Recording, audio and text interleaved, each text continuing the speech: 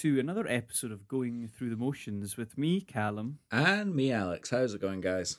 the podcasting equivalent of a wee man in the pocket. The borrowers are listening in on this conversation, are they not, Alex? Are they? The borrowers. Well, Wow, that takes me Just back. double check. That's who was sat in your pocket last time. You knew this was coming. Oh, I So, see. I see. My brain's just kicked into gear, and I now You know knew where this is was heading. coming. Yeah. Oh God. Here. Okay. I'll wait. It's fine. Public. David. Do you know what though? I was leaving. And I was like, to be fair, I could have done the same thing. You I have could've done the same thing. No, I've not done the same thing. And I've What? recovered from it. Alex accidentally was taken in by an African prince. Everyone, and it's an easy mistake to make. All right. And the African prince it's a combination. He's actually just been out in Thailand recently as well. Yeah. So he's been paying off his That's second 'cause family in you can tell because of Thailand. my lovely tan. Yeah, exactly. Yeah, it's just white at the top of pork. That sort of. Yeah. Go on then. Go on. Do the thing. Do the thing. and then we laugh at you. Fine, and then we okay, fucking move right. on. It's not that interesting, though, is it? It's really not that interesting. At some point, Apple made an update to their devices whereby Do you hear that? you Everyone, can. it was Apple. Everyone, it was Apple's fault. Okay, keep going. Sorry, I just. This is gonna take forever. This is gonna take absolutely forever. Sorry. So what? To- Sorry, Apple. Sorry. Whereby you can use your phone as Whose phone? your Apple's own phone. Oh, your phone. Your phone. Okay. Yeah, you can use your phone as microphone and camera for various things. Basically, So like sorry. as a peripheral to your laptop. Hmm. Yeah. Wait, so there's a video of it too. Now that video No. omitted because No. that video that would go viral. No, there's no video. What of the inside of my pocket? The odd scratch now and again. No, if I was using a program that required a camera, it would have used the iPhone camera as well. Oh, very So good. it is actually quite good. There's like a clamp you can get for the top of your laptop where you can like point the main camera at you and basically use that as a webcam because it's a much higher quality camera than the one that's on your laptop. Oh, It I is- see. It is a good idea. Where the flaw happens with us yesterday is the Logic, the program I use to record my voice for these podcasts. Yeah, which is ironic. I know, very ironic. So- Basically decided that was going to be the default setting without me telling it to. No. So now the burden is on me to check these things. I No, understand the burden this. needs to be shared now. But Oh, yes, everything yes. works now, doesn't it? It does. It's There you been go. checked. It's been checked. We're recording nicely now. Yeah. And for somehow I can hear a slight echo of my own voice, and I suspect it's because your headphones aren't on properly. Probably. Yeah. Don't worry. Don't even worry. Don't worry about it. Okay, fine. So that's there. Now we obviously then did a full recording. We had a lot of conversations about the film we're talking about this week. Moving forward was fun, so I'm looking forward to going through that all again. Yeah, moving forward was fun, and we've got more to add to it as well, I believe. We do, and I've watched a new documentary last night as well. So I've got a few other things to say that I just thought were interesting. Oh, brilliant. But first and foremost, we did do a wee commentary because the reason I saw you, we were in person. Yeah, and which the was fun. reason I liked that. The reason that I saw you was good, wasn't it? Was because we ended up watching the bowling world championships Yeah. on Sunday night, wasn't it? So Yeah, the it was, wasn't it? The World Bowls Championships, which sort of lasted. It was a good 7 hours of content, wasn't it? Yeah, So absolutely. there we go. Yeah, we did. Streamed live from Port Meredith, down just outside the Welsh border, where every year the world's elite all gather.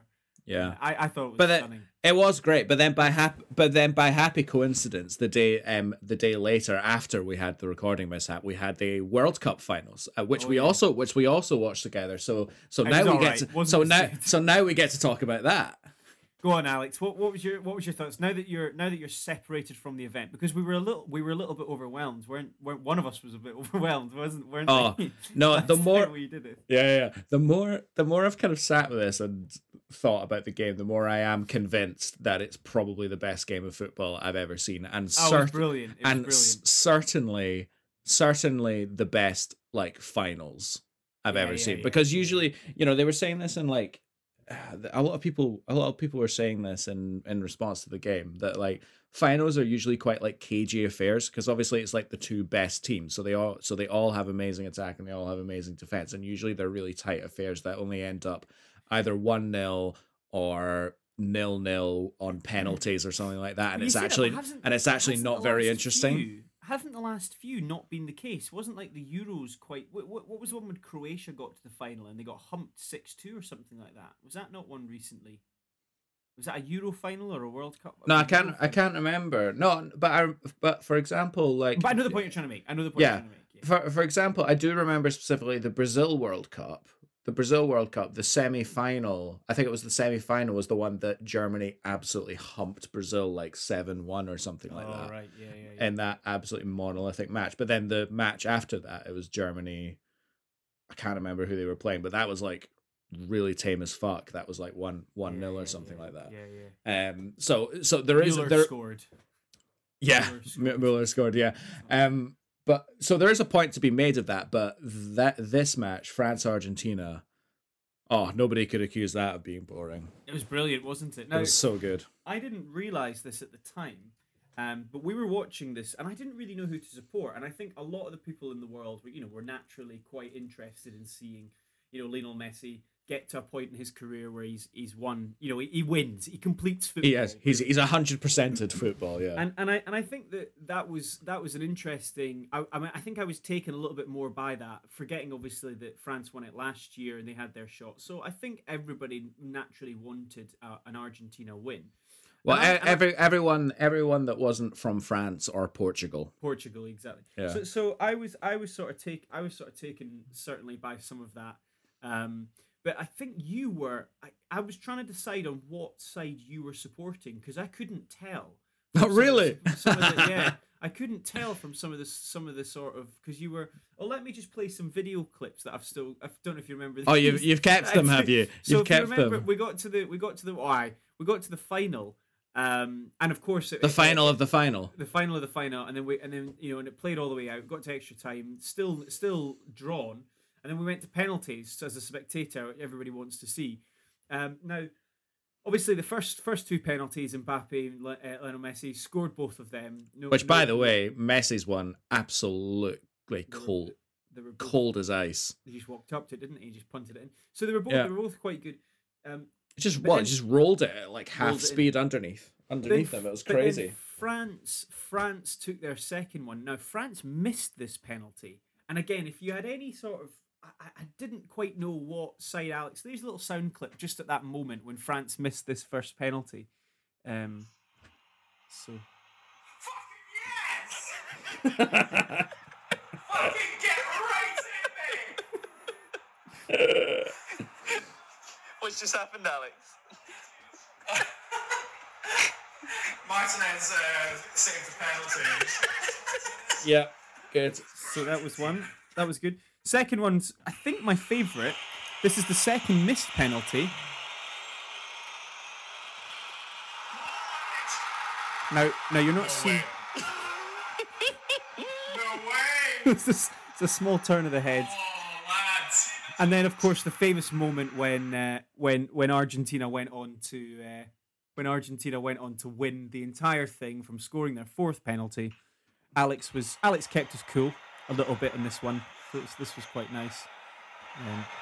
Get the fuck in!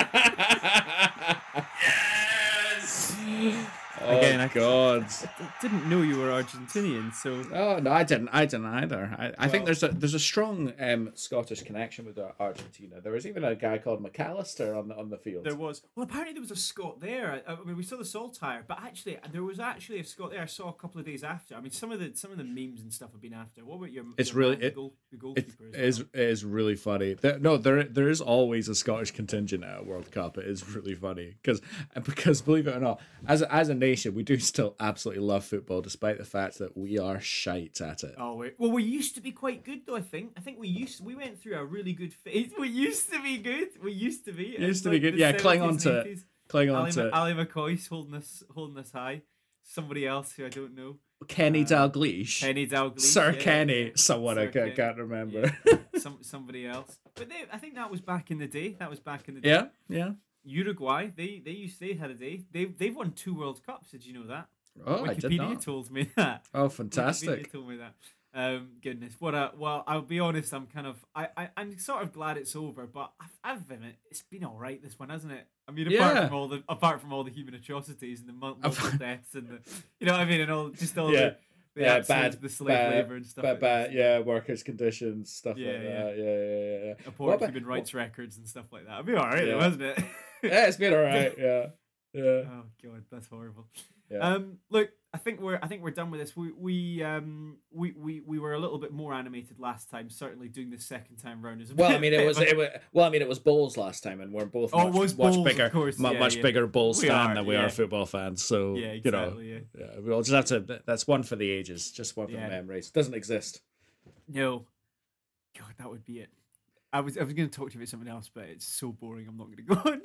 It's actually related to Bulls. It's actually related to Bulls. I've just seen a lot of petanque clubs. Seen a lot of petanque clubs starting up in London. My dad likes petanque. I'm like, that would be a fun. What the thing to hell do. is petanque? We'll do this after. Oh, Google right, it. okay, Google fine. it. Of course, we are Right. not a sporting podcast. As much as some people make us out to be, we are not a sport.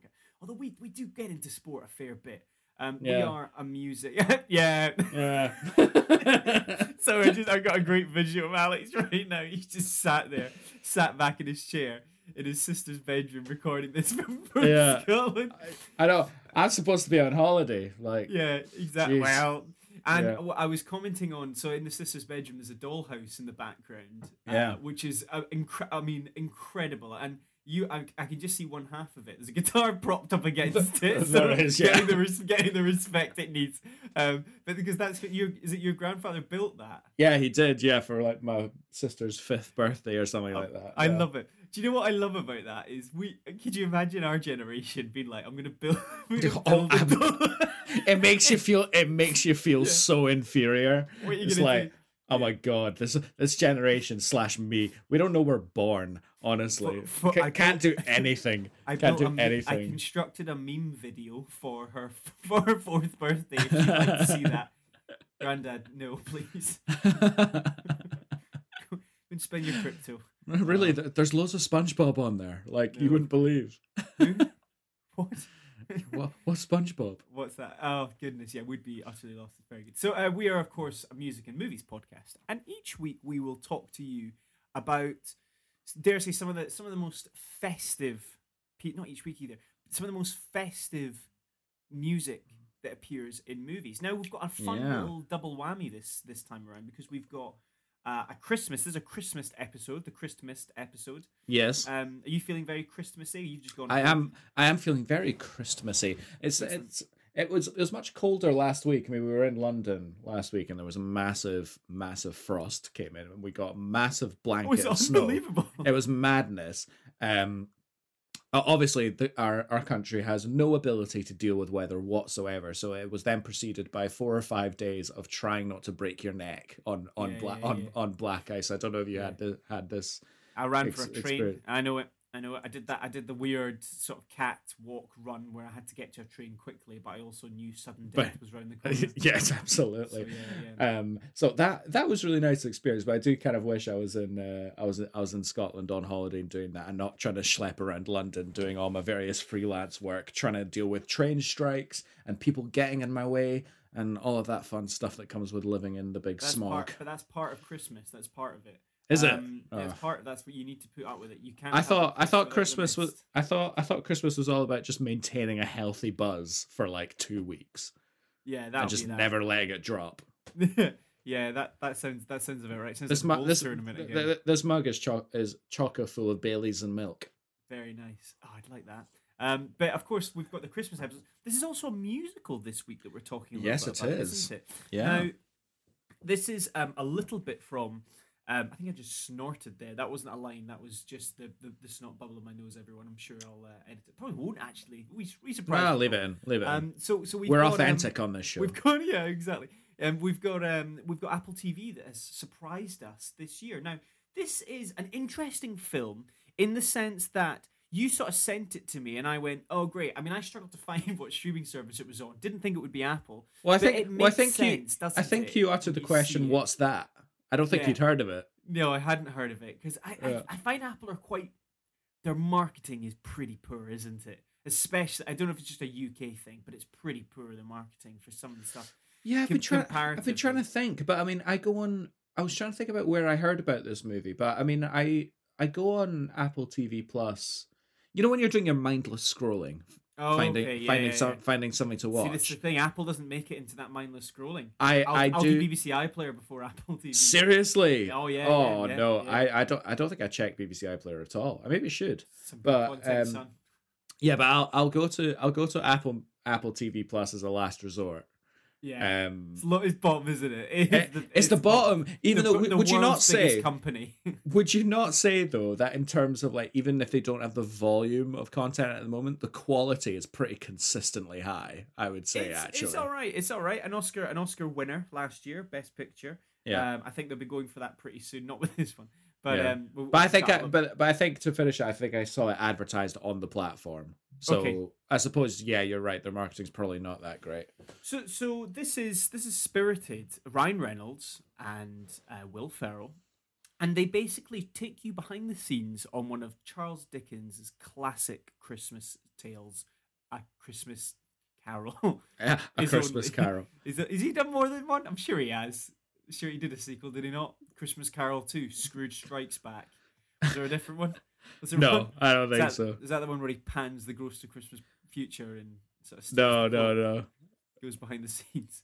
Yeah. Well, I mean, so look, and I like this one because it was a fun break from normal. It was a really interesting plot. I mean, the plot was really great. I thought it was quite a long one, and Yeah. I think it was pretty good. But the musical numbers, they were pretty full on. They were pretty intense, and so was the dancing, the choreography, weren't they? I mean, it was a Oh, yeah. full on affair. Oh no. They as far as that kind of production side of it and the performative side of it, I would say is probably more Yeah. accurate. Like absolutely dialed up, like oversaturated and just beautiful. Yeah, It's just like throw everything at the screen, which I think wouldn't work in a lot of other genre movies, but I think Christmas. I think Christmas movie it works, but I Well, think and you're I think right. that's a It definitely conversation to was. have. It definitely was too long though. It definitely was too long. What would you reckon the maximum or optimum length of a Christmas movie is? I reckon it's 90 an hour minutes. 40. 90 minutes. 90 Maybe minutes. an hour 40, yeah. Hour 40. You could push Okay. it to. I reckon. That's fair. But you- this is 210. So this Okay. is so this is a half an hour. it's like a longer. Marvel film, isn't it? It's like a Marvel film. Yeah. Jesus. Mind like that bit when Thanos turned up and did a little tap like dance that. at the end. Do it like that. Do it like that. We'll get some Marvel Christmas stuff in a bit. But this, you made a really interesting point there, right? So, and we chatted a little bit about this before, but I think it's worth re-going through. I think specifically around how you view Christmas movie. They exist within their own category of film. Yeah, do you know they what I do. mean? And I think with every category, your horror, your romance, your comedy, your action, all these different ones, largely we are, as audience members, we are able to compare like for like. We're comparing, I within my top movies is a cluster of different films. I can't tell you a single person who, I mean, I'm saying this out loud, but actually it's probably nonsense, who a Christmas film is in their top 10. But again, there is some quality Christmas films, but they don't really stray outside of their own category, do they? No, not And often. I'm including Thanksgiving films in this as well because Oh, really? So like Planes, Trains. Yeah, Planes, yeah. Trains, because that is a chef's kiss film. That is a chef's It's kiss beautiful. It's beautiful, isn't it? film. I would say that's probably my favorite holiday movie, Alex. Yeah, as I opposed to, reckon. Yeah, I as reckon opposed so. to the other ones.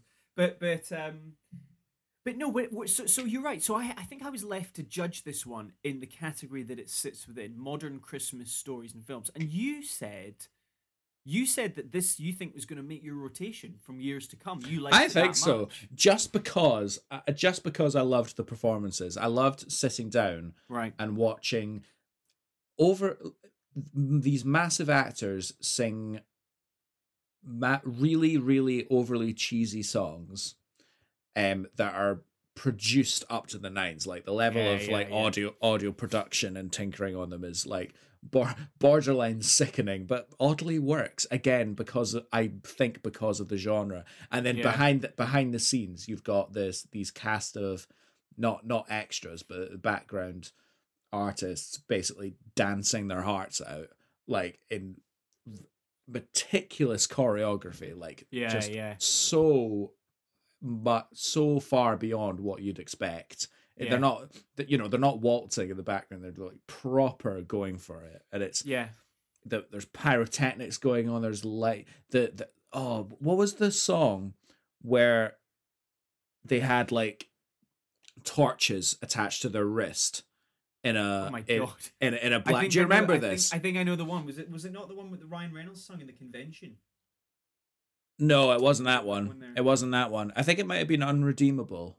Oh yeah, yeah, yeah. Was yeah. it Unredeemable? Yeah. Yeah. It would have been, yeah. Yeah, and they were basically all dressed in black on a massive black sound stage, which Yep, it was clearly done in a warehouse on a sound stage in Hollywood, and they're all dressed in black, and all of the dancers had really really intense torches on their Yep, wrists, yep. and they're flailing around all over the place, and it was visually spectacular. And I was CGI like, though, all CGI.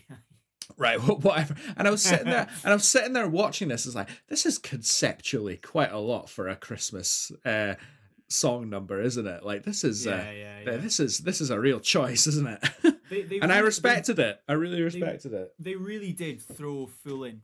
I think a lot of the stuff. I mean, just talking through some of the songs as well. So I think that like that Christmas morning feeling is the one that we were just humming all the way through.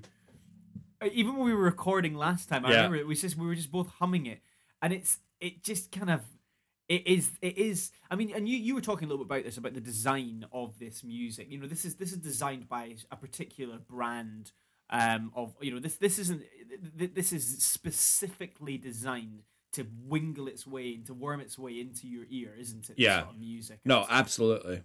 it's kind of the chap did Dear Evan Hansen and The Greatest Showman and stuff, which again I've got another thought on those as musicals, but you know what I mean, just the music that's almost designed to be you know, these over the top Glee-esque style songs. Yeah, that exist in music. Benj Pasek and Justin Paul are the That's names of them. Yeah, the songwriters.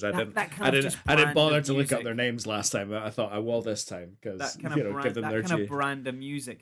But I must admit, and look, it's fine, it's great. I just, there's a small part of me, and I remember saying this to you last time, but I think this is still true, right? Like it doesn't feel. This doesn't feel like a musical. It feels like a Ryan Reynolds, Will Ferrell comedy film that they've just shoehorned a couple of songs into. Because there's no real musical through line. If you were to compare this to something like Guys and Dolls, or you know Les Mis or something, there's no real. There's no. I think Les Mis is the example of things like One Day More, where it compiles all the different songs in the first act. Oh, God, You're yeah, never yeah. gonna get anything like that from any of No, this no, stuff, or The Greatest Showman and stuff. And so it's like, it's a musical, but it's like I don't know. It's one I of don't these know. ones where like it's a musical for I sound I- really snooty. I sound really snooty. Oh, I you know, definitely I know. do. You I know, definitely I do. know, I know.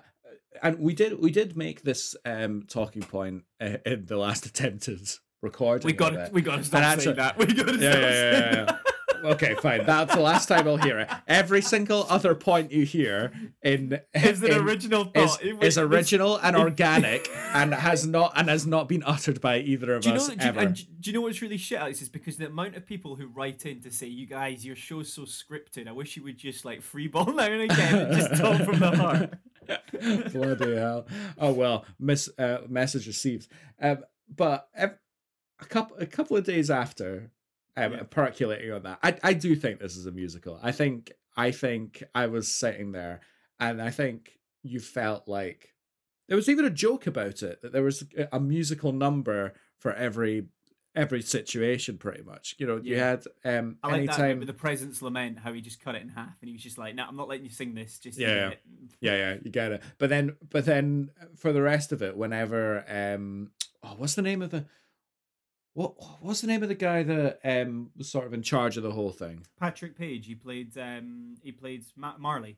Oh yes, yeah, Marley. Marley, yeah. Marley had this running gag where, like, when a song was getting queued up, he was like, "Oh, are we doing another song? All right, okay, fine, Yeah, whatever." yeah. And like, it was a bit of a running gag that I kind of appreciated. I think Yeah. it was nice. But I do think there were plenty musical numbers, and there were all sorts of like reprises and things like that that didn't make it into the soundtrack. So when you look at the soundtrack, it's like 10 tracks or something like that. Yeah. But watching it, I felt like there was more than 10 tracks worth of Okay. That's music fair. That's music fair. in it, to be honest. One of our favorite tracks that we both really liked, and I think this is the one that stuck with me the most. I mean, obviously you've got like do a little good afternoon and all this sort of stuff, but I think the one that we quite liked was A View from Here, or The View Yeah. from Here. Yeah. So Because, like, Octavia Octavia Spencer, Spencer's character, yeah. It was very sweet, wasn't it? And she's got Incredibly. a nice voice, and I liked the kind of her little story points and stuff. I mean, she's great. I really like Octavia Spencer. Oh, she's great in I've not seen her bad in anything. I don't think. This song was great. She's in a film, and it's a really uncomfortable film called Mama. I think it's called Mama or something like this. I'm going to try and find it. But it's a kind of horror film where she plays a sort of a woman, of her age, and she sort of befriends a load of high school kids and starts buying them alcohol and stuff and inviting them round to their house and stuff. And then it starts to slowly start to turn a bit sinister. It's good. It's really good. She's also in Hidden Figures as well. I'm just trying to think what that film was called. Ma. It's just called Ma, and it was fucking brilliant. It was genuinely a lonely woman befriends a group of teenagers and decides to let them party at her house. And just when the kids think their luck couldn't get better, things start to turn. I'd say that a little. Starts to turn a little sinister. It's brilliant, and she is so good in that role. And you see her in that, and then you see her in this. And then you see her in something, like Hidden Figures and stuff. She's got a range. Yeah. Like she is exceptional. And she's so kind in this. Do you know what I mean? There's something very just sweet about her when she's singing, and she's hopeful. And I think, she definitely was the sort of the Christmassy sort of spirit to a lot of this stuff. Because you look at Will Ferrell, and he's a little dead behind the eyes sometimes, isn't he? Like Really? they paint on the do you know what I mean? And Do you think he's one of these Hollywood personalities that's trotted out for these kind of occasions? I and stuff think like so. Also, I can think you get he's your probably goddamn fine. phone away from the microphone? It's driving really me bad, is it? crazy. I think it's really, it's actually not my phone. It's just so it's my thinking, it's my thoughts. Oh right, okay. It's all my good ideas interfering. Oh, is that why I never hear it? I think that she's great. Ryan Reynolds, obviously, look, and we talked a little bit about him, and I think he is of that fame now where he is. Let's finish on the songs. A View from Here. You like that one too, didn't you? Yeah, absolutely. My favorite song on the album, 100%. It's so it's so hopeful, it's so lovely, and it feels Christmassy without it does. Without it actually having Christmas related content in it. Do you know what I mean? No sleigh bells. No sleigh bells. And it's also not 4 chords either, is it? It's a little bit more meandering and a bit more consistent. No, I don't know. I still the cynic in me still is pointing out that it follows a very prescribed kind of chord structure for the main thing. I mean, each of these songs, this is a complaint I have about pretty much every song in this in this show. I think probably with the exception of Bringing Back Christmas, which was like the kind of Ryan Reynolds. It was Ryan Reynolds' kind of channeling your inner Frank Sinatra kind of swing number. That was Bing very Crosby, much. I think would have been his White Christmas-esque kind of vibe, wasn't it? It was so that very much didn't follow the pop chord structure, but I think all of the other songs did to a lot of degrees, and it felt very cooker cuttery. But I think A View from Here probably is still guilty of that, but to a much lesser degree for me. And I do, and I really like the reprise of that song as well, which is the duet between her and Will Ferrell. I think it's really, really nice. I fucking hated Doolittle Good. I fucking hated that one. I really like. That's my second favorite one. Oh, I fucking hated that song. It's so Really? bad. It's so just like. Do you know what it sounds like? It sounds very High School Musical-y, doesn't it? It from sounds that. like, yeah. It's it from sounds that like neck of the someone woods. has tied you down and it's just stuck a screwdriver under your nails and it's What? just singing it in your face with big teeth. That's just not a relevant visual whatsoever. That's just exactly- a cacophony just- of it's words just- coming it's out of just your mouth. It's exactly what it felt like, pouring tea from tea bags in your eyes as they do it. Do Oh, a little good. Do a little good. I hate it. I hate it. It was a hopeful Christmas message at the end of the movie, right before Ryan Reynolds gets flattened by a bus. Shove it. Isn't it afterwards as well? Do they not sing it as well afterwards? Oh, I can't remember. No. It's quite the second half, and I was saying this before. I picked up my phone in the second half. All right, you're not allowed to Now and say that again. anymore. You're not allowed to say it. No, because I'm not going to sit there and have tea poured in my eyes. It was fine. It was a fine film. I like it was. This hit you a lot more. Yeah, which is fair. I wanted to ask, does go it confuse you, or are you like, no, that's pretty on brand. That's totally. Did the plot confuse me? No. Did it confuse you, like how much I liked it, or did you kind of expect me to? Oh no, I expected gush you over to. this movie? I expected you to like this sort of movie. All right, I think okay. you are you like these sort of this sort of movie. Yeah, you were growing up in a very very musical family who appreciated all calibers of music, shapes and form and stuff. Whereas I grew up in a pack of hungry wolves, scavenging for scraps under a railway bridge, and you've no patience for pandering nonsense. So that's fair. That's very good. With dollhouses and what they're like. I think that was great. Moving on to the cast there, we touched on a little bit. So we talked about Octavia Spencer, a little bit Will Ferrell. Fine. Yeah. I'll talk about someone who I really like, and I didn't say this last time. So this was was the little kid in the soup kitchen?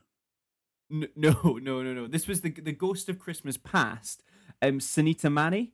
Oh yeah, she's good. I like her, and she's funny, and she's good on. I don't know her. Has she been in something else? She's been in a few things. So she was in Glow for a little bit, but her most famous, and even on IMDb they talk about this. Famously, she's from the Turn Down for What music video. But watch it. Watch the Turn Down for What music video. Watch it. It's fucking hilarious. Wow, I will watch that. She's also very pretty as well. So yes, there's Sunita Mani. Goodness. No, she is, isn't she? So there's there, and then Tracy Morgan as the Ghost of Christmas Future was very funny. I always like a bit of Tracy Morgan. In a lot of this stuff. So some good casting thrown into the mix. Alex, we had good casting all over the shop. All over that shop, yeah. All over the shop. And then Ryan Reynolds. Now, I said this. I said it before. I think. You have to put a pound in a jar every time you say that. He is a product. He's not a person anymore. I was watching Wrexham as well last night again. He is a product, not a. Do you know what I mean? It's like it's kind of like I don't think he. And the person we were comparing this to is The Rock, right? The Rock is.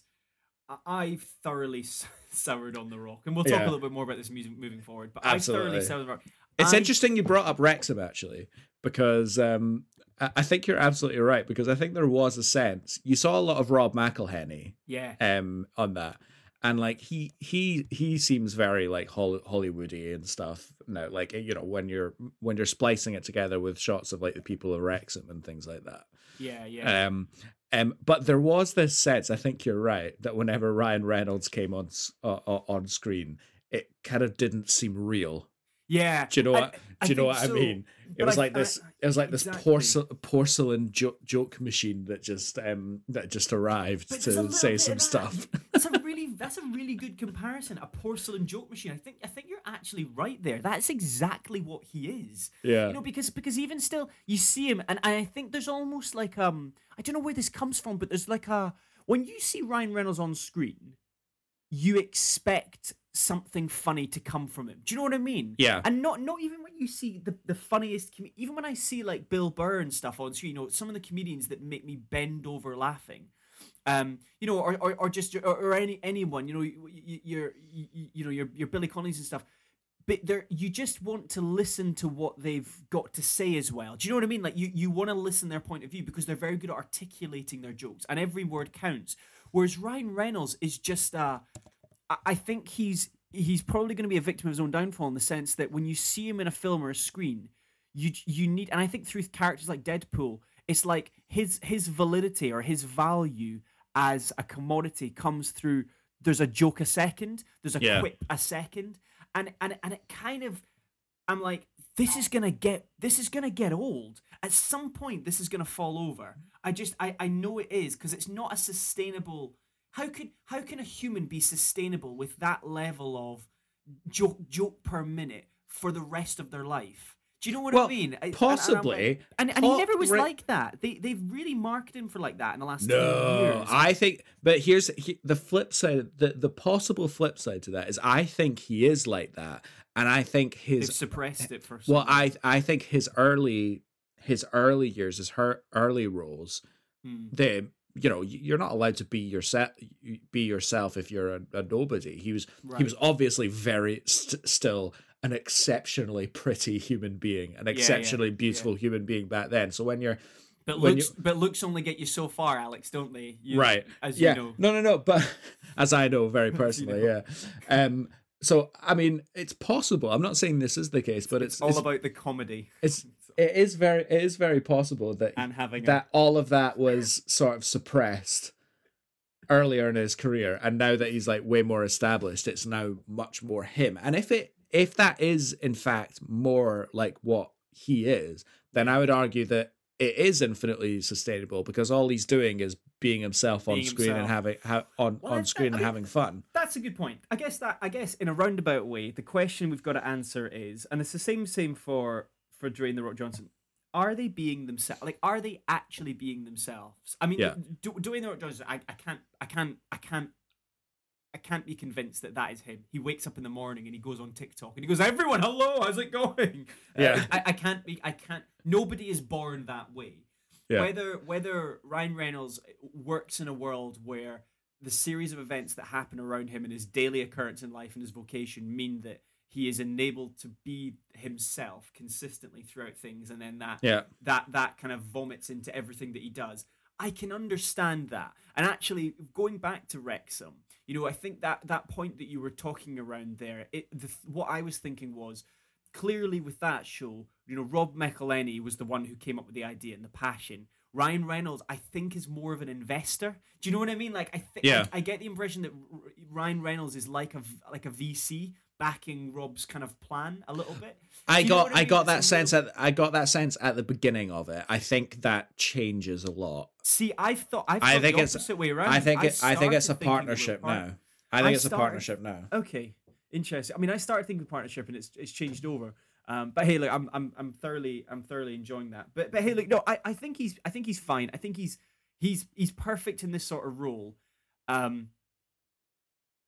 Got a very porcelain face, as you said. It's kind of like, and his smile and everything. It's there's something a little bit about it, isn't there? There's just something that I'm just like, you know what I'm like. It's even, you know, you're just like, I wonder to what extent. I don't know. I've got it. You know when you just got a feeling about someone, you're like, don't try and find flaws in the flawless. But that's the in thing. the flawless. But that is it, isn't it? It's like when someone goes to you, don't try and find a flaw in the flawless. I'm like, right. Nobody is who's calling him flaw? Do you know what I mean? I'm just a bit like. No, I said that a little bit tongue in cheekingly. No, but I think a lot of people wouldn't say that tongue in cheekingly about The Rock and about Ryan Reynolds. Like, there's some people who believe that, and the fact that some people believe that, like that almost sycophantic nature, it's like cult-esque almost. I think that's what it does. You know, same with Messi, and this is, I guess, like when we were chatting a little bit about this at the football. You know, I think it does something to me to see fans, and I've seen a compilation recently of fans going onto the pitch, you know, and praying at his feet and kissing his boots. Yeah. And there's something a little bit, I can't get behind that. Do you know what I mean? I just can't. Hero worship. Yeah, it's like this dude has a lot of the similar thought processes as you do. He does similar things that you do. He's old. He's thoroughly shat himself at some point in his life. Do you know what I mean? He's probably said things that are rude or inadvertently racist or something in the past. So he's not God's gift. And I think it's not his fault. Anyway, I'm getting too deep into this one, but you know what I'm trying to say. Yeah. You know what I'm trying to say though. It's just like anyway. But apart from that, he's good. He's fine. Apart from that, he's fine. He's fine. No, he's all right. He's a GC. But mate, like, I don't have a huge amount more to talk about this film. I just think it's, as I said, I found it a wee bit forgettable as well. I think it came and it went, and and it finished, and I looked over at Maddie. She was on her phone too. Oh, bloody hell. And that is this real spirit of Christmas. That's the real spirit of Christmas. If it doesn't keep our entertainment for 2 hours and 10 minutes. Oh, bloody hell. And it did get a bit wayward. I mean, like, as I said, I like the idea that it looked behind the curtain of A Christmas Carol. But I think that as the film went on, it became so far detached from any sort of on rails. Do you know what I mean? I think the point of A Christmas Carol, the reason why everyone loves A Christmas Carol and especially loves A Muppets Christmas Carol is because to an extent you kind of know where it's going to go. Do you know what I mean? And you know that it's going to end at that point. And you're told at the beginning, there's going to be 3 ghosts, and you always get the sense of like, oh, well, after the 3rd ghost, it's going to be the end of the movie. That's going to end. Yeah. Whereas you didn't really have a sense of when that was going to happen. Or what was going to happen. And I don't know. Yeah. What I would say in my kind of like concluding thoughts on Spirited is that it's just not in the same ballpark as a lot of the other streaming services Christmas offerings this year and in any other year, because Ilham and I sat down to watch Your Christmas or Mine, which is a little hour and a half. No, you said it right. Hour and a half. British Christmas rom-com starring child actor Asa Butterfield, who's now awkwardly not a child actor, but also not a child actor kind of age. They've grown out of it, have they? Yeah. And it's atrocious. It's terrible. And I'm not even going to go into why it's atrocious and terrible, but it made me physically angry. I was hopping mad at that movie. It was quite funny. And that was an hour and a half, and it went through every single trope imaginable in both British rom-com genre and also Christmas genre. And it was incredibly low budget. And I was sitting there thinking I was sitting there thinking, well, what? Boo! Make more money. Earn more money. No. Spend more money. Spend more money. The opposite. No, but that was my thought when I was watching this, and I was like, here I am, an Amazon Prime Video like subscriber, like watching this thing on their streaming platform. They must know that it's ritualistic for millions and millions of people to sit down at this time of year and just watch whatever's in that genre. So however cheaply they can make content, this is a great point. And however cheaply they can just make that relevant content and then trot it out, it's just like money printing. It'll just be pure profit. No, but fuck them. Fuck, like, genuinely. Like, so, and the one I was talking about was Netflix, right? So Netflix, if you turn over to Netflix, you've got Lindsay Lohan's, is it Lindsay Lohan, isn't it? That's the bloody name. Yeah. The skiing thing. Falling for Christmas. Atrocious. It kicked on in the background. Maddie was watching it doing something else because she just wanted something Christmassy on the TV. And it does that. It is basically equivalent of, those virtual fireplaces? Yeah. It's basically that. It's a Christmas version of that. Yeah. That's all it is. There was a Netflix one last year, mate. I don't know if we talked about this, but it's called A Castle for Christmas, right? Oh my! I have to this conversation. No, and it stars Carrie Elwes, Robin Hood Men in Tights himself, the Princess Bride guy himself, with the worst Scottish accent you have ever heard as the Duke of Dunbar. No, not Dunbar. Dunbar. Dunbar, this made up place, and this American writer has roots with the castle, and she buys the castle, and they slowly fall in love. Alex. It's I can't. fucking I can't. mental. And we watched it last year, and we were howling, absolutely howling. At what point but does it get utter shit. offensive? At No, what no, no. point do we get offended? But I think the point I'm trying to make is you watch Spirited, and you're like, this is not that. It's this not is, that. You're right. It's this not is that. not Yeah. that. It's not This is- offensively bad. No, this is all the bells and whistles, and this is actually having a feral punt But you at stumbled, doing something. You stumbled on a really great point, and actually, it angers me now that I think about this. Right. So what you said was, the low budgetness and everything like this, and you said something else. You said it knows these massive conglomerates. They know that at this time of year, everyone puts on the films. Everyone does the same thing. We've already said Christmas movies are a fine category. You've got Home Alone. You've got Miracle on one of the 43rd Street or whatever, it's 52nd Street or 72 Street. Yeah. A Wonderful Life. You've got Elf. Believe it or not, has made it into that. Alex, don't hold your content. White Christmas. White Christmas. You've got all of these absolute classic films. Sound of And- Music for some reason. Great Escape for weird reason. But you've got these absolutely classic films that are out there that every year people don't get tired of sticking on because they know it and they love it. And Amazon goes, do you know what we'll do? Do you know what we'll do? We'll make a new one. This'll be it. Like, actually, you are competing. You are trying to push a boulder uphill.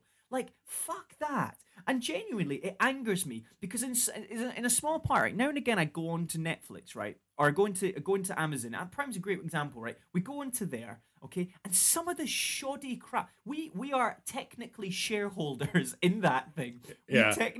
We technically pay our dues to create that. And what we are sometimes given is just that. Do you know what I mean? Doesn't it make you fucking pissed off? No, but it did. That's the point. I was watching this Doesn't it Asa just- Butterfield one, and I was getting mad. I was getting so mad. And yeah, but there we go. But then, what made me really happy after that was watching Spirited and seeing something actually, trite and conceited and predictable and all of these other kind of cookie cutter things, but something with actual value that you're getting, like actual real entertainment from, like real entertainment that's like whatever switches there are in your brain that like get turned on with seeing things like that was there, and I really appreciated that.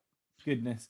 Just as you've been talking, the background on IMDb, the background video for Falling for Christmas has been playing.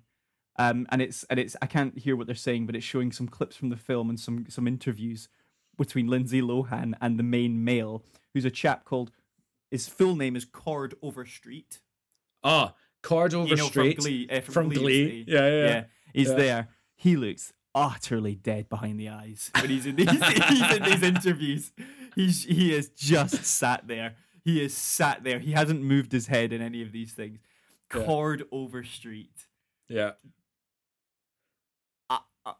Yeah. There's another one on Netflix out with Justin Hartley. He's another. Right, can we move on? I'm so done with this conversation. Yeah, I just fair I enough. hate. I'm giving people. Spirited. I'm giving Spirited 2 thumbs up. This is an odd one, right? I think I'm gonna give it 2 thumbs up for our rating of the music. Absolutely matched the film. Like they beautifully matched together. Did I like it? Nah, it's not really my kind of musical. It would be a 1 thumb up in that way. But I think from our little scoring thing that we created 3 years ago, that means arbitrary nothing. thing that means nothing. No, it means a lot. This means a lot. Do you know people are still keeping track of this somewhere? There's a really? full record. Yeah. Yeah. 2 thumbs up. So have that. There you go. Brilliant. Moving forward. Let's move. So much fucking shit to get through here. I know. Let's Let's be more concise than we were last time. This is gonna be like Billy Joel's "We Didn't Start the Fire" of content. Should we just hamstring in some of the stuff that we chatted, or some of the stuff we've not talked about first? Because I had a few wee things to talk through. All I was gonna say at the top was I finished Resident Evil Village last night. Oh wow. I fucking loved it. It was one of the best video games I've ever played. Oh wow! Okay. Yeah, High Bruni, praise indeed. You are not a fan of those games, but I adored it. I thought it was great. Oh, fair. I've heard good things. And so there you go. So I think you can I lend games, from Xbox. We've got 2 Xboxes and we've got it in my library. Wouldn't Yeah. that be a good feature? Can you That would be a lend very good someone feature. game? Well, no, I think Resident Evil's all on Game Pass, I think. Not the new one. Not the All new right, one. okay. But 4 is, son. Get it. 4 is the best one. Okay. Play it now before they remake it in the new engine. We've done this. We've I done this. I don't have it with me. It's in London, mate. I remember you were. I was telling you this. I was talking to you about Resident Evil, and you were sound asleep as I was talking to you about this. You couldn't care that less.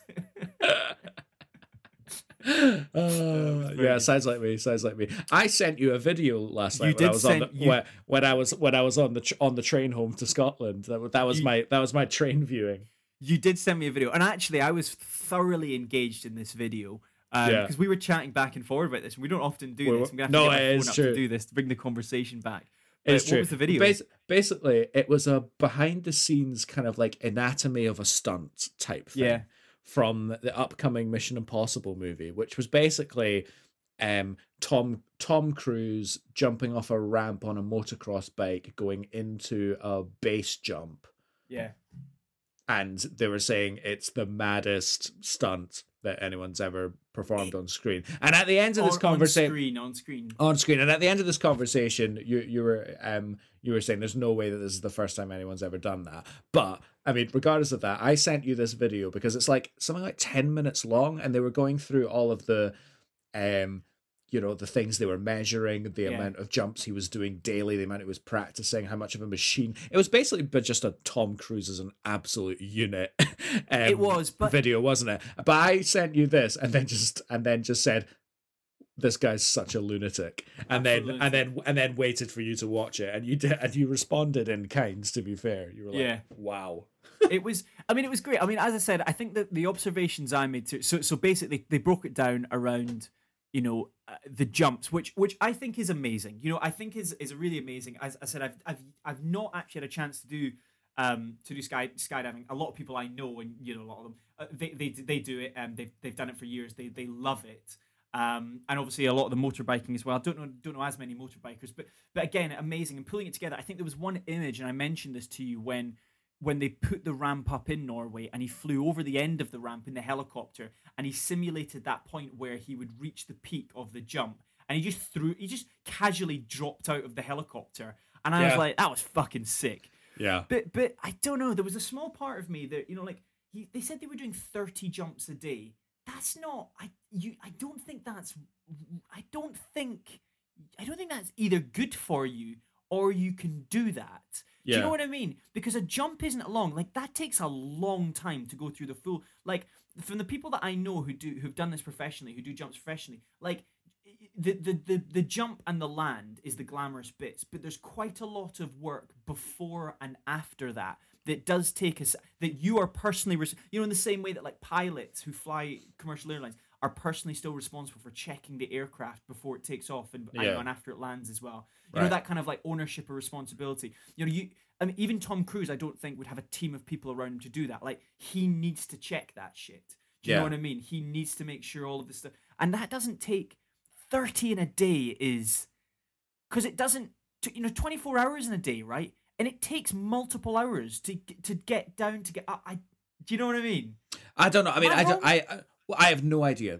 I feel like that's. I have absolutely no idea. This is the thing. And then the biggest one, they were measuring the trajectory of the jump, and they were measuring everything out into like meticulous detail. And then he kind of went, "Yeah, but I'm not using a speedometer." Yeah. And I was like, "Well, hang on, what?" And I just found that really bizarre. Do you know what Just I mean? In the doing sense it of, by like, the if everything sound else of the is- engine and the feel of the bike. And I get, and you were like, well, fair enough. He's probably felt, like everybody know, like there's a long, when you learn to drive, like I know this isn't quite similar, but when you learn to drive and you're driving a manual car, there's roughly a kind of rule of thumb of like when you're 30 miles an hour, you're in third gear, 40 miles an hour, forward gear, and you know what I mean. And you go by the speedometer of when you change gears and stuff. But then when you actually get used to driving, you don't think about that. You do it all by feeling. But it Yeah. takes a bit of time to do that. So I was like, Yeah. maybe there's a little bit of that. But what a fucking inefficient way to go about doing that. Surely if you were going to, like, give me some Back to the Future shit where you've got to hit 88 miles an hour at exactly the right point, exactly the Right. bit that you reach the jump. Because, do you know what I mean? Like, I was expecting more of that. But hey, maybe, I don't know. I love this. Like, there was a small part of me watching this whole video going, I would love to do, like, to be a director of this sort of stuff as a career. I think I'd be Yeah. I'd be really into that. Like, where maths meets action sports. I think I would Yes, be really into this. I loved that little like behind the scenes and going, oh, this is the kind of shit that they're putting into movies nowadays, and it made me think of like, Yeah. I wonder what people of even 20 years ago making movies would think of this nonsense. Like this is Right, this is yeah. mental. This is mental that But this stuff is happening. What a privilege, though. And as I Oh, said, yeah. like, what a privilege to be able to get to do that as your day. Like fair play to the dude. Yeah. Fair play to get to a point where he's built up to this sort of stuff. Yeah, I bet And- I bet there's a small part of him that's like, fuck, I wish I'd made the decision to be this sort of daredevil actor 10 years previously. Well, the thing is, I think But there he's was no I market think- for it back but I then, thi- was there? But I think he's always had that mentality. I heard an interview on a podcast with Jerry Bruckheimer, the producer. Sure. He's the guy that produced the first Top Gun movie. And the first Top Gun movie was very early, relatively speaking, in Tom Cruise's career. And apparently he just spent the whole time on set like getting to know every single member of the crew and every single member of like the production team and finding out exactly how they did their job, like with just with like just absolute focus and curiosity. And one of the stunt guys just in this video that we're talking about even said, like, you give Tom an instruction and he's honed in on it. He's like a sponge and he's never going to forget it. And he just 100%s it. He's just an absolute machine. No, I like that. I like that. And I really like that. And I know. And I really like that he's know people are always like been that. like that. And I like that it turns out he's always been like that. Here's an interesting point though. I was hesitant at watching this video because I was like, oh, do I not just want to see that stunt in the film? Like, did this spoil it slightly for me? And I've come to the conclusion that no, it hasn't, and that actually, when it happens in the movie, I'm just going to be all the more amped up for just that set piece because you've seen how that sausage is made, how mental it is, and you're like, oh, he's about to do that mad jump, and you're just going to be like, that. I don't know. Do you still laugh at jokes? Do you still laugh at jokes that you've seen in the trailer of a film in the cinema No. when you see the film? No, I don't. Maybe. No, I don't. But this is the question. This is the question. Like, But this is but it makes me think that it's a deliberate move on their part to try and get those feelings out of an audience, because I can't imagine that their first instinct is like, if they're saying, right, this is the biggest and best stunt going on a film, why would we just give it all away prior to the film? Why would we just put that on the internet? Do you know what I mean? Yeah. And I think there's a reason, and I think there's a calculated reason for that. And I think it's because like people the want end bit. Yeah. I like the end bit when he went, the only thing that scares me more is what we're doing in the next one. And I was like, that's a good wee sting. That's a good wee end bit. It is, isn't it? Cool. Wait, we've got to move forward. But yeah, thanks for sharing that video. If you want to have a look at that, it's online somewhere on YouTube, I'm sure. But it's cool. I watched a documentary last night. I just want to give this a quick minute as a recommendation. It was a documentary that I watched, which I put on in the background, not expecting to be as glued as I was, and really moved by it. Which documented the story of the White Island in the North Island of New Zealand in 2019, the volcano that erupted. Do you remember this? When there was multiple tours that went on to this volcano that's about an hour and a half offshore from the North Island of New Zealand, where people, sort of adventure tourists, go to. And whilst there was 2 tour groups on there, the volcano erupted, and about... I don't remember this at all. 40 people got trapped on the island whilst the volcano erupted. And it's this one island with a volcano, and there was a... it's amazing because the way they reconstruct the or they don't reconstruct. I mean, they show a lot of footage because everyone filmed a lot of it. But the way they tell the story is kind of told in that kind of Dunkirk aspect. Like there's people on the island of what they were feeling and seeing, people from the boats, people from the aircraft, and how it all kind of played out. It's mad. Watch it, but it's quite heartbreaking actually. Especially there's a couple of obviously people who were there at the time, and sadly when you see them interviewed at the start, you can see just how horrific some of their burns are all over them and stuff, and it's really sad. And there's a married couple, and you hear their story, and there's a young Australian guy, and I'm not going to go into detail, but he when he finishes his story and you find out what's happened to him and everything around him, it's a difficult to watch, but an amazing documentary. Like I couldn't recommend it enough. It's called The Volcano Escape from something. The name of the island, the Maori name for the island, but I think they call it White Island. And they go genuinely go and watch it. Okay. I think you would quite like it. It'd be interested to hear your thoughts. Okay, so other things to chat through. Do we want to go directly into?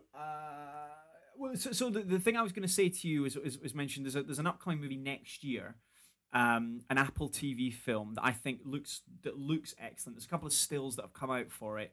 It's a Martin Scorsese film that's being released with Leonardo DiCaprio and Robert De Niro in it, called The Killing of Flower Moon, which is actually based on a book. And it's going straight to Apple TV. I think it's going to be a lengthy ordeal, a drama set in the 1920s about a sort of a killing of a Native American person who's I think murdered, and the whole film takes place around this person and the subsequent fallout from this. But it's going to be a broody one. This is going to be that's going to be one that.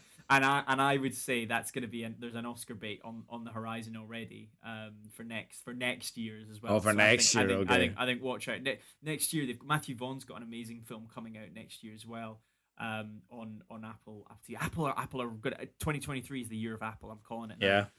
They got to get that marketing get your subscriptions right. Exactly. But talking very briefly of Oscar baited movies, I saw a trailer again yesterday on the train going home for Babylon. Have you seen this? Yeah, it looks nuts. It looks bananas. It looks bananas, but it's already been touted for all these sorts of accolades and stuff, and it's got Margot Robbie and Brad Pitt. Yeah. And it's who else I see it? There was loads of people in it, but.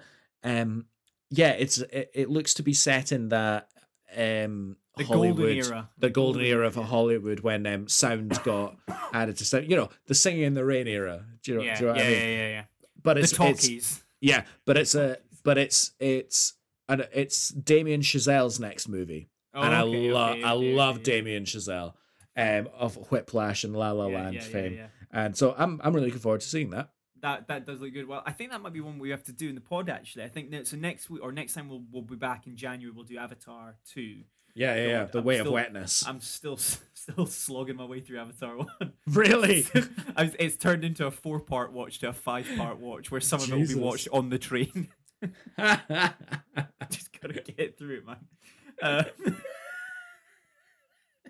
You're not even that far away from the end. Last time I talked to you, the fighting's already done. You're just doing the epilogue at this point. Don't, man. The credits are mandatory watching, right? Oh yeah, definitely, yeah. So look, we've got Guardians 3 trailer, Guardians Holiday Special. Yeah. I really liked the holiday special, the Guardians Holiday Special. I really enjoyed watching a little bit more Drax and Mantis, and I think I said to you, it feels like mandatory watching for Guardians 3 now that the trailer's been out. But I was very conscious that it was filmed whilst Guardians 3 was being filmed, and it was kind of shoehorned in there. Do you know what I mean? Like, you were meh with it, weren't you? Yeah, I was lukewarm on it. I liked it. I liked it for what it was, it was like 20 minutes of something you like is in this kind of world just feels very, very forgettable. And it also feels it doesn't pack much of an impact for me, especially since a lot of the setting was like Drax and Mantis like going up and down like Hollywood Boulevard taking photos with folk and such. And it just felt very removed from the MCU in that way, and felt more like it felt more like a skit that I'd see on Jimmy Kimmel. Do you know what I mean? Yeah, that's a really fair point. Yeah. Yeah, or at least that bit of it. I did like the banter with Kevin Bacon, especially like nobody does that cutting deadpan like Dave Bautista. You know, when he turns down, he's like, "We hate you." Yeah, Kevin yeah, yeah. Bacon." I love that. It's so funny, so funny. He was very good, but I think that was what I liked about it. You know, like that's a fair point around like, the Jimmy Kimmel point. That's a good observation actually. But I think, because it wasn't, and because it was canon and part of the story, etc., for me it was just a really good opportunity to spend more time with these characters. Because quite often you finish a film and you're like, I want to see more of some of these characters, and Drax and Mantis are two that they've got a fun chemistry. Like Plum Kenteef, or I can't pronounce her surname actually, but she's very good friends with James Gunn and Dave Bautista. Like they're funny. They're funny. Yeah, they are. Yeah, you know, they're funny actors, and you know, who would have thought back in the day Dave Bautista would be. You know, I remember seeing him in Edinburgh in WWE or something like this. I remember like really, when yeah, I've seen him live as a wrestler. I was mad into wrestling. My brother fucking loved Batista, but like, who would have thought back in those days he would become this? You know, this icon. You know, and I'm looking forward to seeing him in Glass Onion, which is coming out pretty soon. We might do that one as well, eh? Yeah, if there's time. So that was good. And then Guardians 3 looks all right, doesn't it? I think it's gonna be a sad one. It looks like a very dramatic outing, which I think is probably very fitting, because is it not going to be the last one? I think it will be team? of this team, which is fair, because we'll move on to James Gunn in just a second. But I think and Lady Gaga, I think, is playing the Otter. Is that right? Bradley Cooper's Otter. So we're gonna get a kind of a nice little reprise from them from Star Is Born. So look, let's get on to the DC. It's a cluster orgy, isn't it? This is just absolute dumpster fire. Go on, Alex. Right. Give first, full beans. First of all, headline, sweeping statement, which I've made before. Warner Brothers is the fucking worst. They're not that good, are they? They're just the worst. They're just the worst. I've heard they've all the chief executives have tattoos of "We love child labor" too. I've heard they all have that. I've heard all the chief executives. They all at this time of year go out and do wee-wees on abandoned dogs. That's have you heard that? Have you? Yeah, I've heard that. Yeah, I've heard they all smoke and then taunt at women behind the bike sheds and stuff. Brilliant. Love that. Right. So don't recycle either. The word of the day for this cabal of knobs is incompetence. Yeah, exactly. Yeah, is incompetence, because the treatment of Henry Cavill in particular is just criminally incompetent. Do you want to do a quick timeline summary of that, just so that everyone's trying? And I'll try and be much quicker than I was last time. So, he turns up in Black Adam #1. Yeah. Now, the big fuck up here is apparently that wasn't at the directive of the studio, but it was more something that Dwayne "The Rock" Johnson willed to happen. That was something that he personally fucking insisted on. And I know you'll have thoughts about that, but we don't have time to go into it. Right.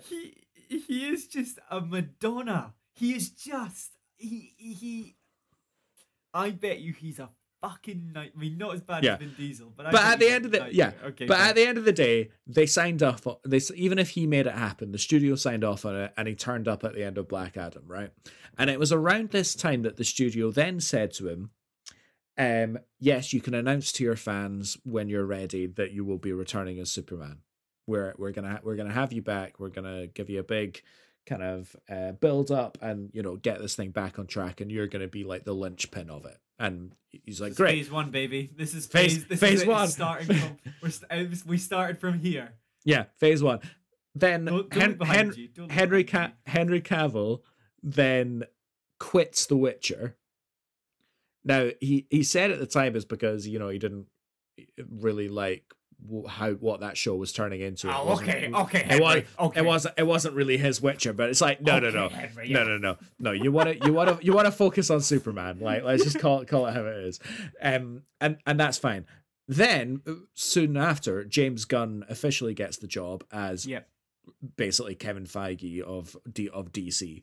Which is a fine decision. Like, that is a Well, fine absolutely, decision. 100%, Fine decision. 100% fine.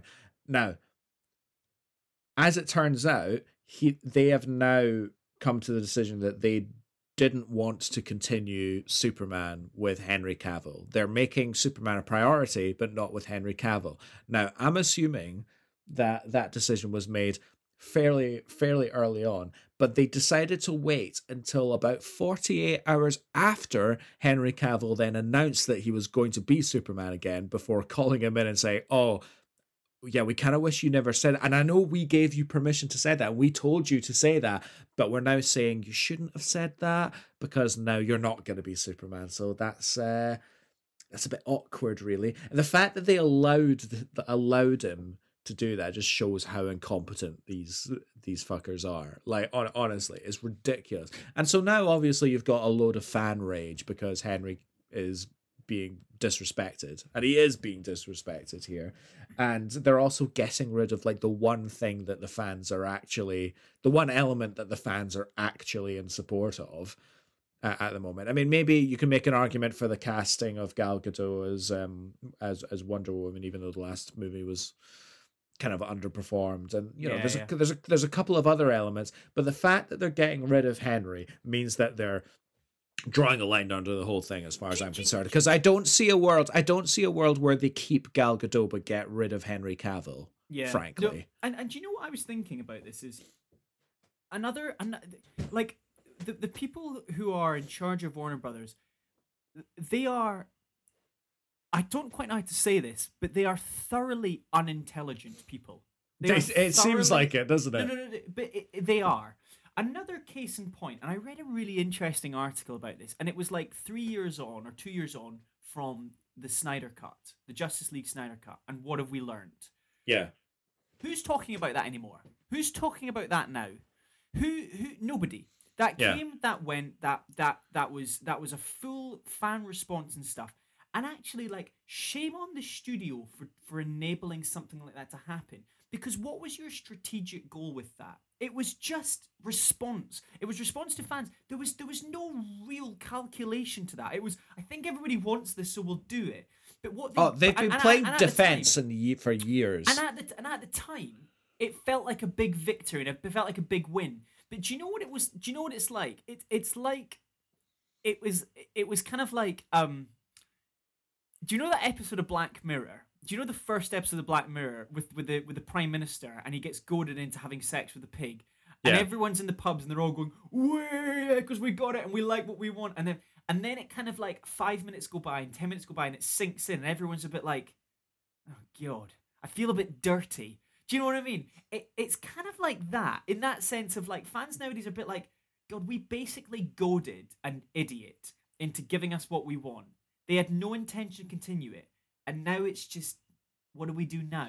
Well, there's no real legacy to any of this stuff. It's just like it's just whims. Yeah, but only because the studio have buried it. I would argue. I would really argue that there was a really passionate and substantial audience for the kind of world and kind of movies that Zack Snyder was trying to create, right?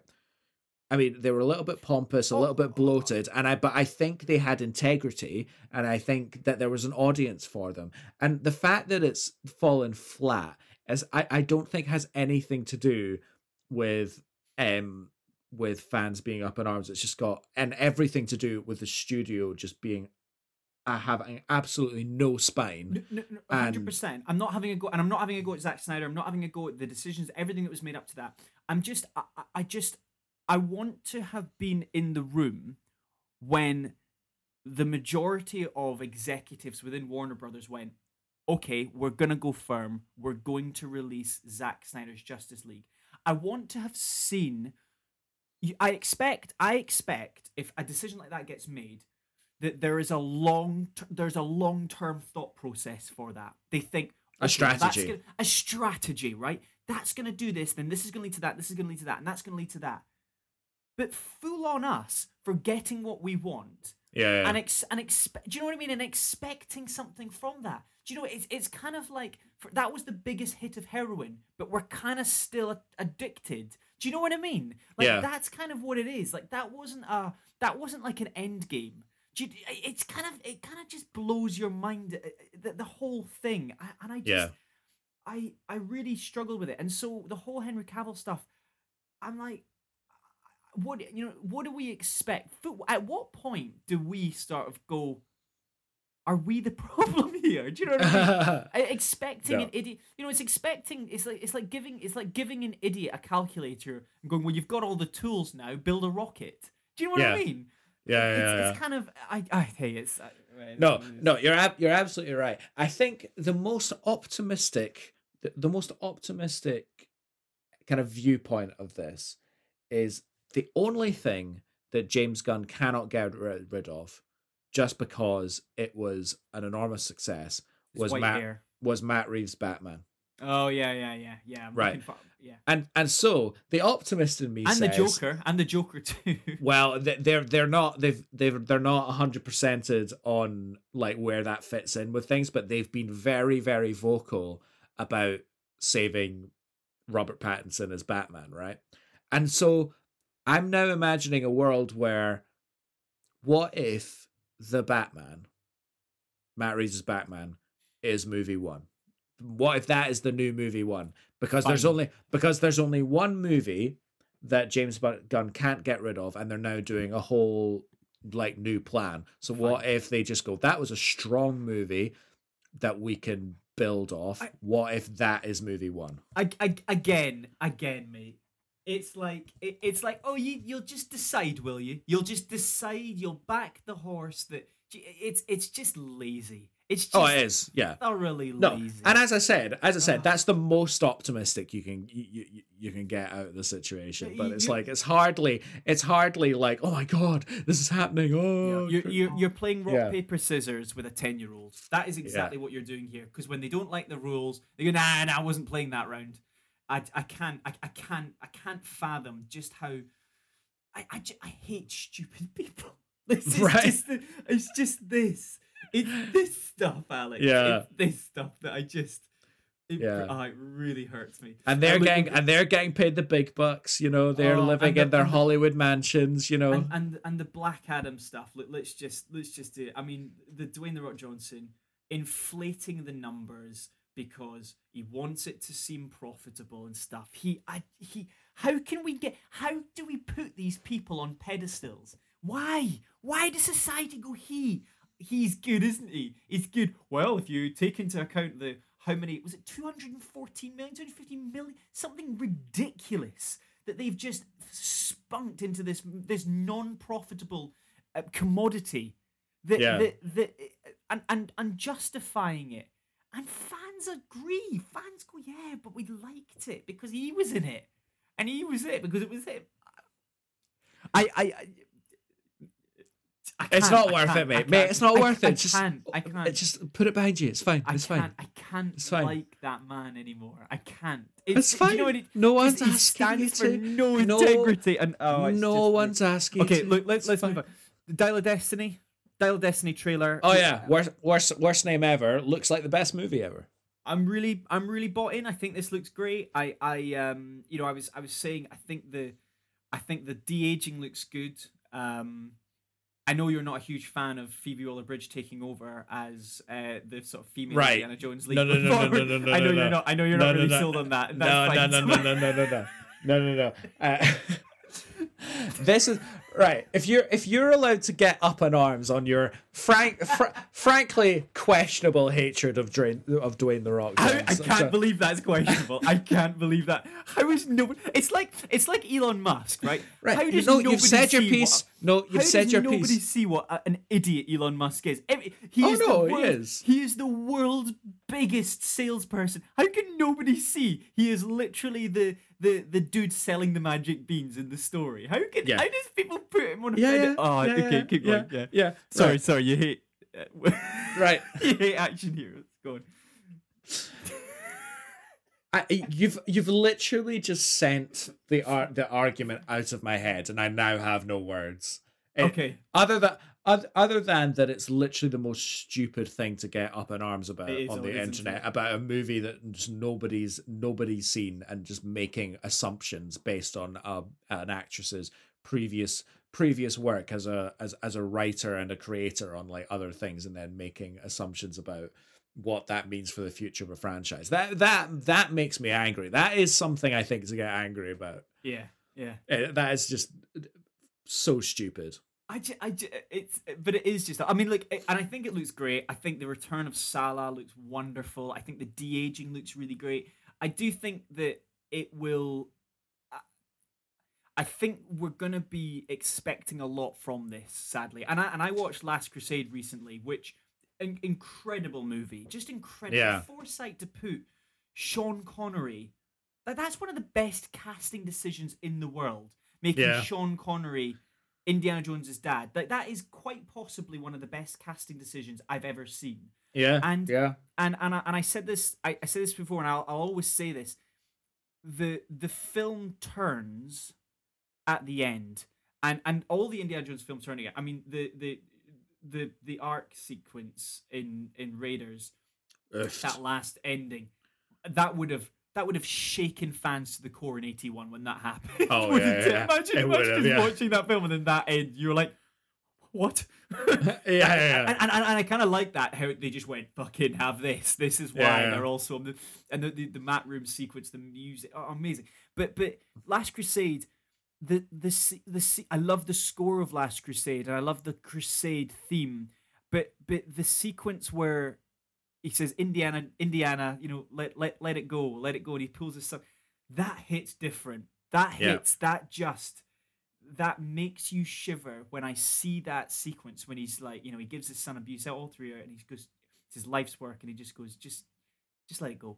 I can't. Yeah. It chokes me, that sequence. Yeah. So it's got some hard strides to get through this next film, and I wonder if the expectations are just already too high. Right, yeah. I don't know. I mean, if you actually sit and look at it big picture, you're like, they really shouldn't have made a sequel to Indiana Jones. Just make some new stuff. But now that it's been, now that it's been made and it looks really good, I'm excited to see another adventure. I am. Yeah. No, it'll be, before we get to the final thing that I think you're very excited about, the first preview of Barbie has come out. Yes. Which I think looks fucking brilliant. It looks madness. I'm all in for this. It looks like madness, and I love it. I thought the way that they did 2001: Space Odyssey, and what's the piece of music? Also Sprach Zarathustra, something like that, isn't it? Also Sprach Zarathustra. That's it. Which broadly translates to also spoke the sun. Oh, I see. Okay, very good. Well, in what language? German. What language is that? Is it German? So look, a brilliant piece of music, brilliant trailer, brilliant kind of parody of the Space Odyssey stuff. But also, like, I'm really looking forward to Alexander Desplat's theme for this, because it's a kind of funky theme that plays at the end, which it's kind of been in my head a little bit. Here's a question. Do you think we're going to get Aqua's Barbie Girl in some way, shape, or form in this film? Absolutely criminal if it's not in there. Particularly, do you think? Particularly with the oversaturated colorish nature of this thing. It's crying out for it, surely. I don't know, man, because it was just a random pop band that did it. Do you know what I mean? It wasn't really in any way related to the Barbie franchise or brand. I don't know. What. Yeah, but it's synonymous at this point. Is it interesting? I mean, that's a question that I'd quite like to know. I'd know the answer to. Alexander Desplat being told, "Hey, you've got to use this 90s pop, this 90s European pop thing."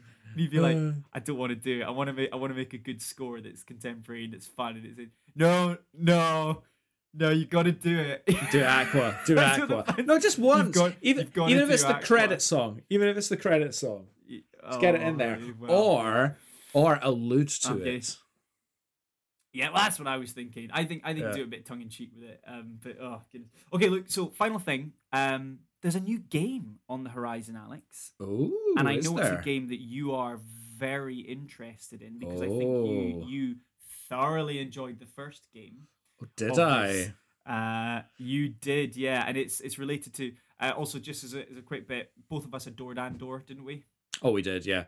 I was looking for an Andor of that, Andor more of that. Oh, right, See. okay. I'm sorry. I didn't get your There's a- text there's a- saying there's a joke. joke incoming. There's a joke there, something. There's a joke there, some sort of Andor. Be ready, yeah. Logic gate.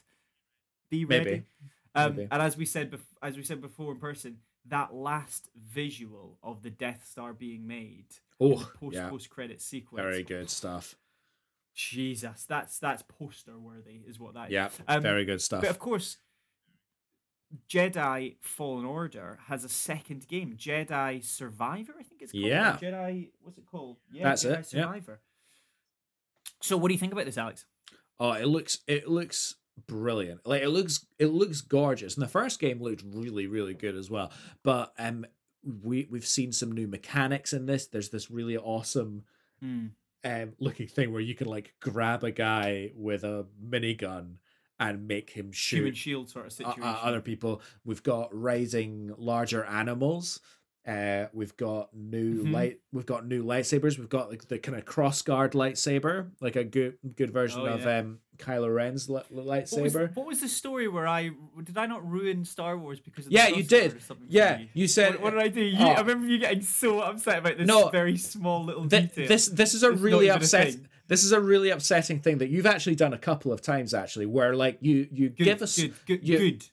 Yeah, where you've given a spoiler to something which isn't something that anyone could have possibly guessed, and because of that point doesn't count as a spoiler, but it completely ignores the fact that when that person actually sees it, all that person can think about it is, oh, that's what that cunt was talking about.